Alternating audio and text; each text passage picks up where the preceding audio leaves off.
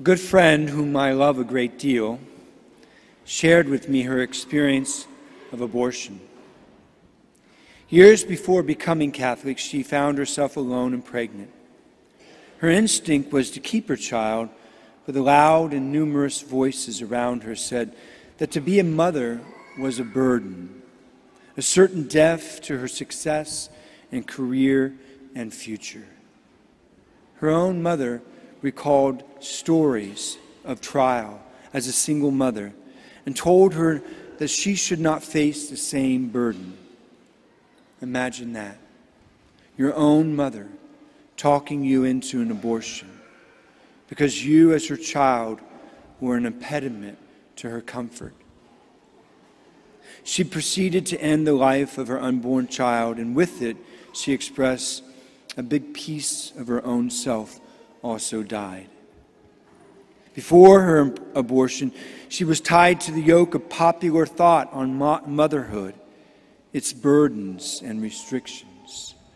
After her abortion, another yoke, one of regret, embarrassment, depression, anger, and bitterness. One yoke leads to the other yoke. One lie leads to the other lie. And each leads the person to become a slave to unhappiness. Then my friend discovered the Catholic Church in Christ's gift of the sacrament of reconciliation. She has since had beautiful encounters with our Lord and His great love for her. She's free of the terrible yokes that once enslaved her heart, and is able to live in the reality of Christ's forgiveness and freedom. Now she spends her days ministering to other people in a variety of ways and advancing the mission of Christ's church to help make others into disciples and disciple makers. I offer you her story, my friends, as we celebrate the decision of the U.S. Supreme Court.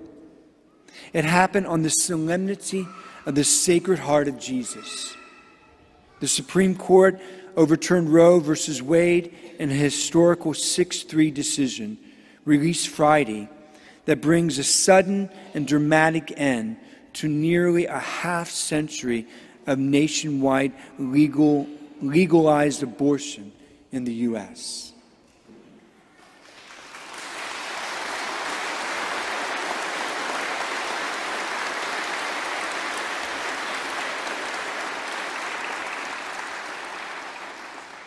And yes, it was worth applauding, but everyone that just clapped and everyone who didn't, we have a lot more work to do, and I'm going to get to that. The opinion in the Mississippi abortion case of Dobbs versus Jackson's Women's Health Organization is widely seen as the Supreme Court's most highly anticipated and consequential ruling since Roe. It not only overturns Roe, the landmark 1973 abortion case, but also Planned Parenthood versus Casey, a 1992 decision that affirmed Roe. This is what the court said. Abortion presents a profound moral question. The Constitution does not prohibit citizens of each state from regulating or prohibiting abortion. Roe and Casey arrogated that authority, the opinion states. We now overrule these decisions and return that authority to the people and their elected representatives, the justice stated jointly. So let me be clear now. This decision does not ban or criminalize abortion, nor does it recognize an unborn child's constitutional right to life. But in one breathtaking stroke, the court's action sweeps away the entrenched legal barriers created and then strictly enforced by the federal judiciary that for decades have blocked states like Mississippi or Ohio from heavily restricting or prohibiting the killing of unborn children in the womb. In the process, the decision ushers in a new era of work for the pro-life movement, for you and I that just applauded, with the battleground now shifting to state legislatures.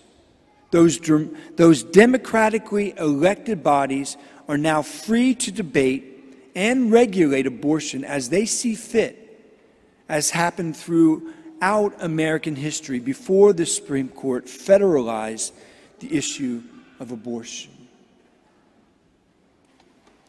In today's second reading from Galatians 5, we hear St. Paul teach us, brothers and sisters, for freedom Christ set us free.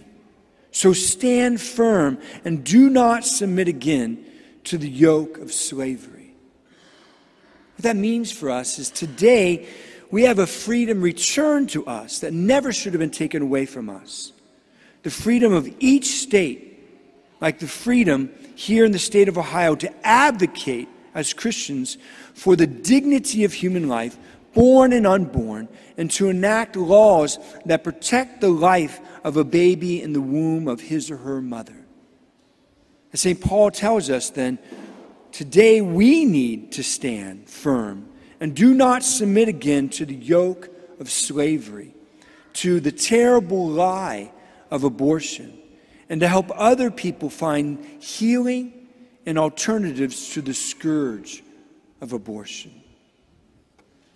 Currently, thankfully, state lawmakers in at least 18 states have already enacted so-called trigger laws. They've done this before Roe was appealed. Have enacted so-called trigger laws to protect unborn life immediately in the event of Roe's repeal. Meaning now, with few exceptions, abortion is now illegal in over a third of our country.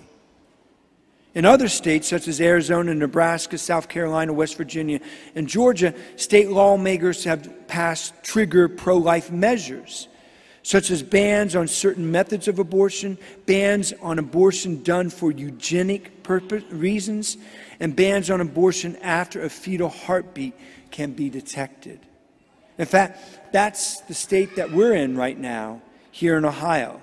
In 2019, our elected officials, our state lawmakers, passed a heartbeat bill. And then Governor DeWine signed that heartbeat bill into law, banning all abortions after the heartbeat of a baby can be detected, which now, thanks to modern technology, can be detected as early as 6 weeks. However, due to Roe and Casey, a federal judge immediately put an injunction on this Ohio heartbeat law. But on Friday, the Ohio Attorney General, Dave Yost, filed a motion in federal court to dissolve the injunction now that Roe and Casey has been overturned. Now, the work continues in Ohio to encourage our state lawmakers to pass a bill banning abortion in Ohio completely. There are other states, most notably Colorado, Washington, D.C., and New York, that still allow abortion up to the point of the birth of a baby. 18 other states have passed some form of explicit protection for abortion. States like California and Illinois. In a few cases, state Supreme Courts have even somehow found a right to abortion in their state constitutions, such as Alaska and Montana. Going forward, state elections will become even more important than ever in regards to the struggle to protect human life at all stages of life. Therefore, it is very critical in states such as Ohio and other states for us to make sure we learn and discern each candidate for state representative and state senator, to elect persons who share our values and beliefs and the urgency to uphold the dignity of the human person, made in the image and likeness of God and worthy of life. On Friday, as I mentioned, we celebrated the feast of the Sacred Heart of Jesus. This great solemnity is a reminder to us all of the unconditional love that Jesus has for each and every one of us, born and unborn. The love that Jesus has for you and me, sitting in a church on Sunday morning and striving for authentic discipleship. And the love that Jesus has for folks like my good friend who committed an abortion and who has experienced Jesus' great love, forgiveness, and freedom. We read in Jeremiah 1:5, "Before I formed you in the womb, I knew you." God willed and desired our existence before we were even conceived in our mother's womb. Even with all of our sins and shortcomings, God willed us into being and loves us with an intensity that we cannot even fathom. This love is offered to all of us, including men and women who have experienced the terrible lie of abortion and long for God's forgiveness, mercy, new life, and freedom. This love is what the Sacred Heart of Jesus is all about. God's love for all of his people.